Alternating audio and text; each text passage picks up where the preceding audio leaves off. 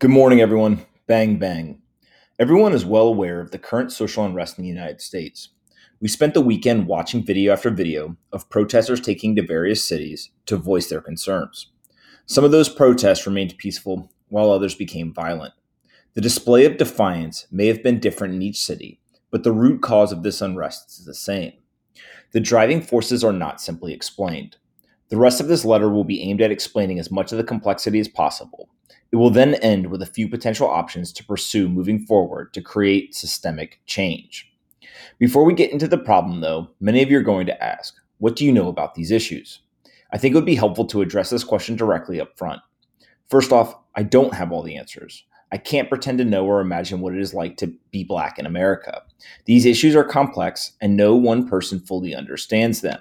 But to give you context, I do, however, have a unique combination of experiences and education that likely creates a different perspective than what many of you are reading in legacy media outlets. I studied economics and sociology at Bucknell University, a predominantly white university in the Patriot League. While in school, I played football on their Division 1A AA team. Additionally, I served in the U.S. Army and National Guard for 6 years, including a deployment to Iraq in 2008-2009. I finished my military career as a sergeant in the infantry. So why does this experience in education matter? A good portion of my life has been spent balancing the academic theories of economics and sociology with the real-life experiences of racism and war. The education experience was fairly traditional. It consisted of having everything from Economics 101 to macro and microeconomic courses. The sociology course load was heavy on criminal justice, psychology, and legal studies. The real life experience is the part that would be hard for most to replicate. Let's start with the football team. Most of my teammates were minorities from urban areas around the country. Many of them became my closest friends and still are today. These teammates were drastically outnumbered on the predominantly white campus, and I was personally there for many racist encounters. Some of these situations were diffused when a teammate would collect themselves and walk away, but some of them would end in fistfights between football players and racist students. It was always shocking to me to see the blatant racism. The N word would be thrown around liberally. Entry to a party would be denied, or my Black teammates would be specifically targeted by police and campus security. Many of these incidents would happen with white teammates standing nearby, and there was a clear difference in the way that each of us was treated in the situation. It would be an understatement to say that I not only had my eyes open to racism in our country, but also to the arrogance that racists had when acting on their ideas. Next, there are very few people who have stood in a foreign combat zone with a rifle in their hand. The power and responsibility that comes with that is hard for most to understand. I've seen the fear in citizens' eyes when a gun is pointed at them. I've seen the anger in a family when they lost a loved one to violence. And I've spent time with men and women who have done some incredibly heroic things during heavy combat. These experiences, overlaid with the academic education, have led to the formation of a worldview that recognizes incredible nuance in the situation that the United States is facing today. This chaos is not one dimensional, it is multifaceted, but ultimately, it is backlash over privilege. There are three types of privilege at play right now: racial privilege, economic privilege, and power privilege. I will explain each in detail below. They are different yet interrelated. Racial privilege. There are very few people who would argue that racism does not exist in American society today. Racial privilege is more nuanced than that, though. It refers to the way that minorities, especially African Americans, are treated differently by law enforcement and the government. There are mountains of academic research that back up these claims, but one of the best reads is a book by Jeffrey Riemann titled The Rich Get Richer and the Poor Get Prison: Ideology, Class, and Criminal Justice. The best-selling book is summarized as follows. The criminal justice system is biased against the poor from start to finish. The authors argue that even before the process of arrest, trial, and sentencing, the system is biased against the poor in what it chooses to treat as crime. The dangerous acts of the well-off are almost never treated as crimes, and when they are almost never treated as severely as the crimes of the poor. Not only does the criminal justice system fail to protect against the harmful acts of well-off people, it also fails to remedy the causes of crime, such as poverty. This results in a large population of poor criminals in our prisons and in our media. The authors contend that the idea of crime as a work of the poor serves the interests of the rich and powerful, while convening a misleading notion that the real threat to Americans come from the bottom of society rather than the top. Ryman uses the paretic defeat theory to, quote, suggest that the criminal justice system's intentions are the very opposite of common expectations.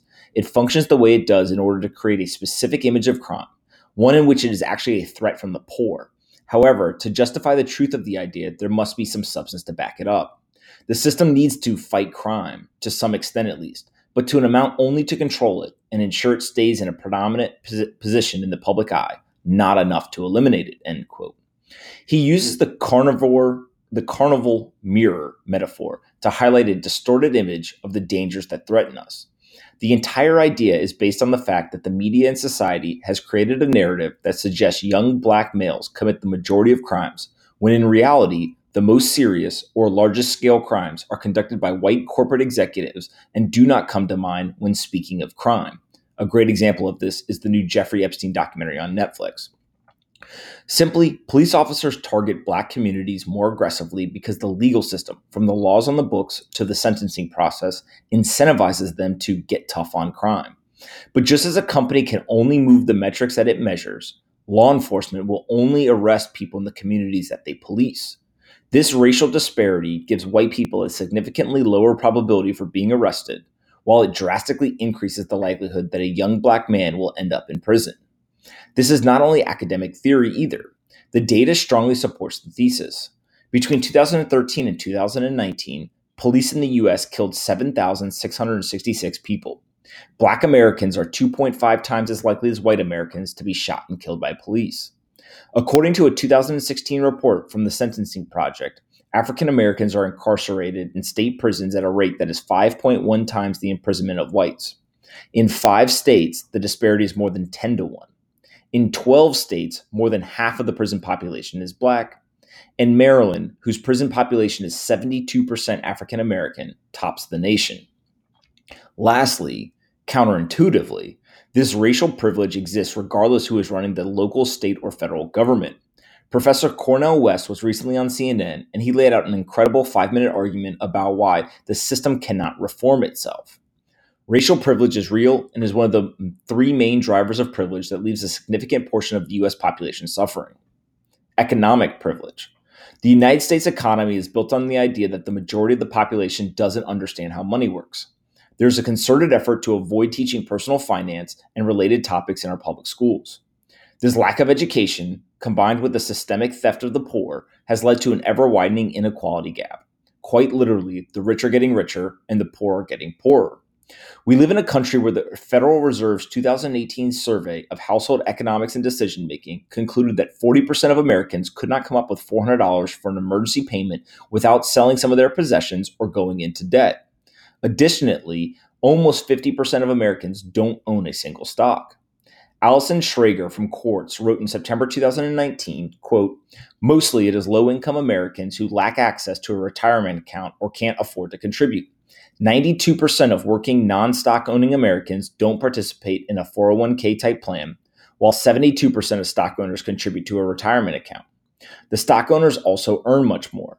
Their median income is $90,000, compared to just $45,000 among Americans who don't own stock," end quote.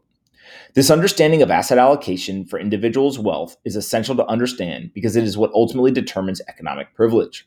Our capitalist society changed the rules in 1971 when we went off the gold standard, which allowed the Federal Reserve and U.S. government to create money out of thin air. This transition to a system that relies on the decision-making of approximately 12 people led to an economy that devalues U.S. dollar cash and inflates the price of assets, stocks, real estate, gold, etc.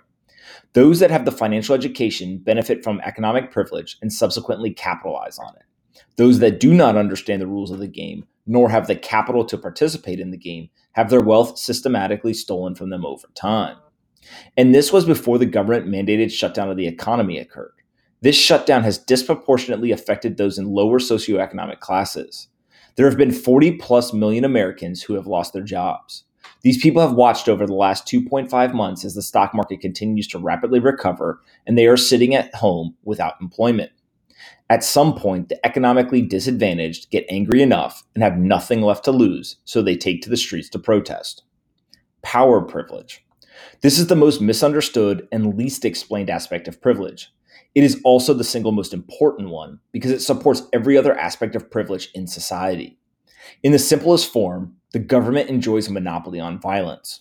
This monopoly allows the government and its agents to do a plethora of things that are not widely available to private citizens. They can forcibly take your personal freedom, they can silence you, and as we have seen time and again, they can take your life.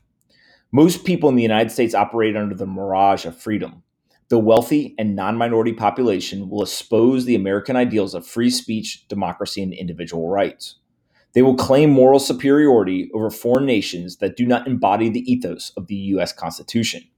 But in practice, there are two realities in America: one where people know that they do not have freedom from the government, and another that falsely believes that freedom still exists.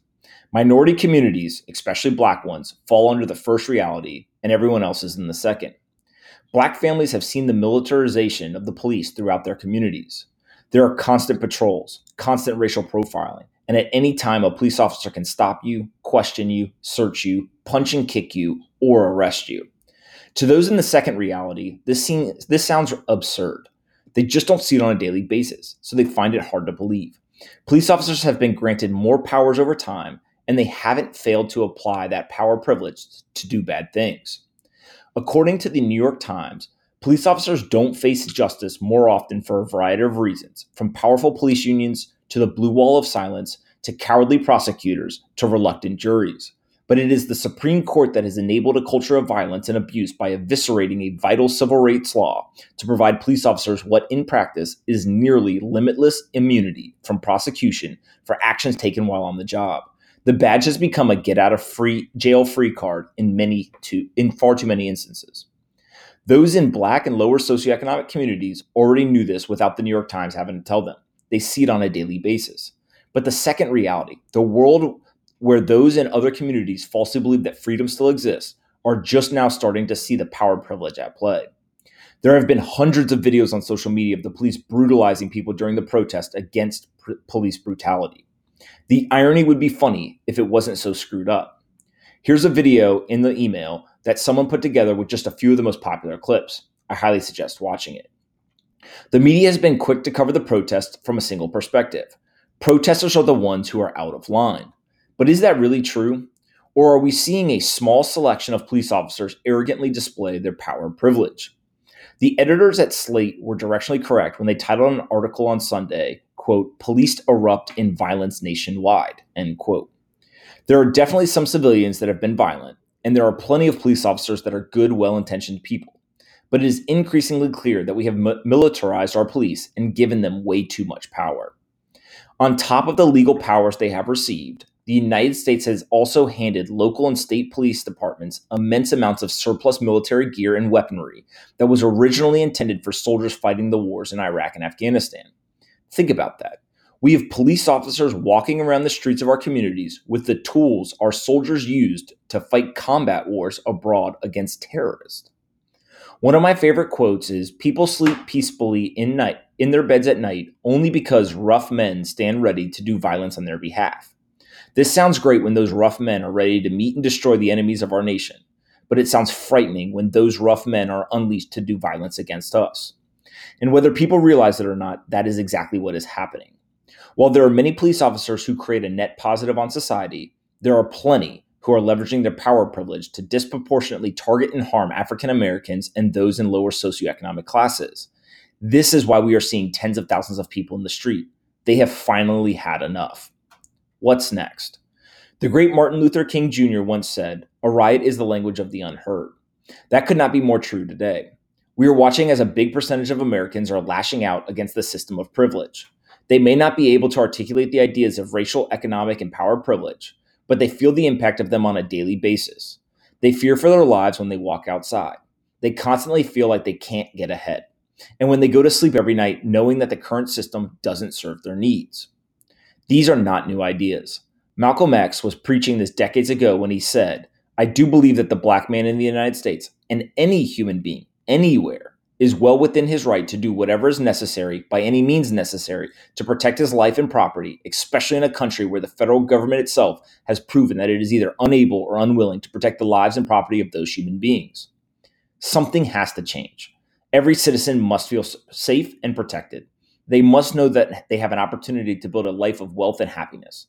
The path to that future world is not filled with philanthropy, viral tweets, or thoughts and prayers. The path to that future world is littered with the hard work of changing the system. We must do the following. 1. Change the laws. There should be equal application of the law, regardless of race and socioeconomic status. This will require hard conversations and a complete divergence from decades of ideas that have been ingrained in our heads. The changes in the legal system should be throughout the entire system, from what is legal and what is not, to how we sentence convicted criminals. 2. Demilitarize the police. Kanye West once said, "No man should have all that power." We need to adopt a national policy that no one policeman should have all that power. There is no need for military vehicles and combat gear on the streets of our communities.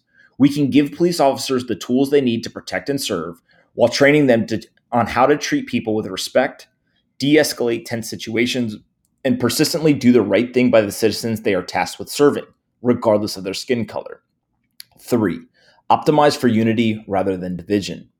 Times of crisis call for leadership. We need as many leaders as possible to get out on the streets, spend time with all socioeconomic classes, and bring unity among Americans. This is not the time for divisive politics or posturing for the next election. Our country is mourning right now, so let's bring people together rather than stoke more dissent and disagreement. As the saying goes, united we stand, divided we fall. There is a light at the end of this tunnel. It may be hard to see today, but it is there. Our fellow Americans are in the streets because they can no longer continue with the status quo. They are standing up for themselves. They are calling for help. They are shining a bright light on the darkness of a system that has stacked the deck against them. The world would be a much better place if the rest of us started to listen. That's it for today, and I'll talk to you guys tomorrow.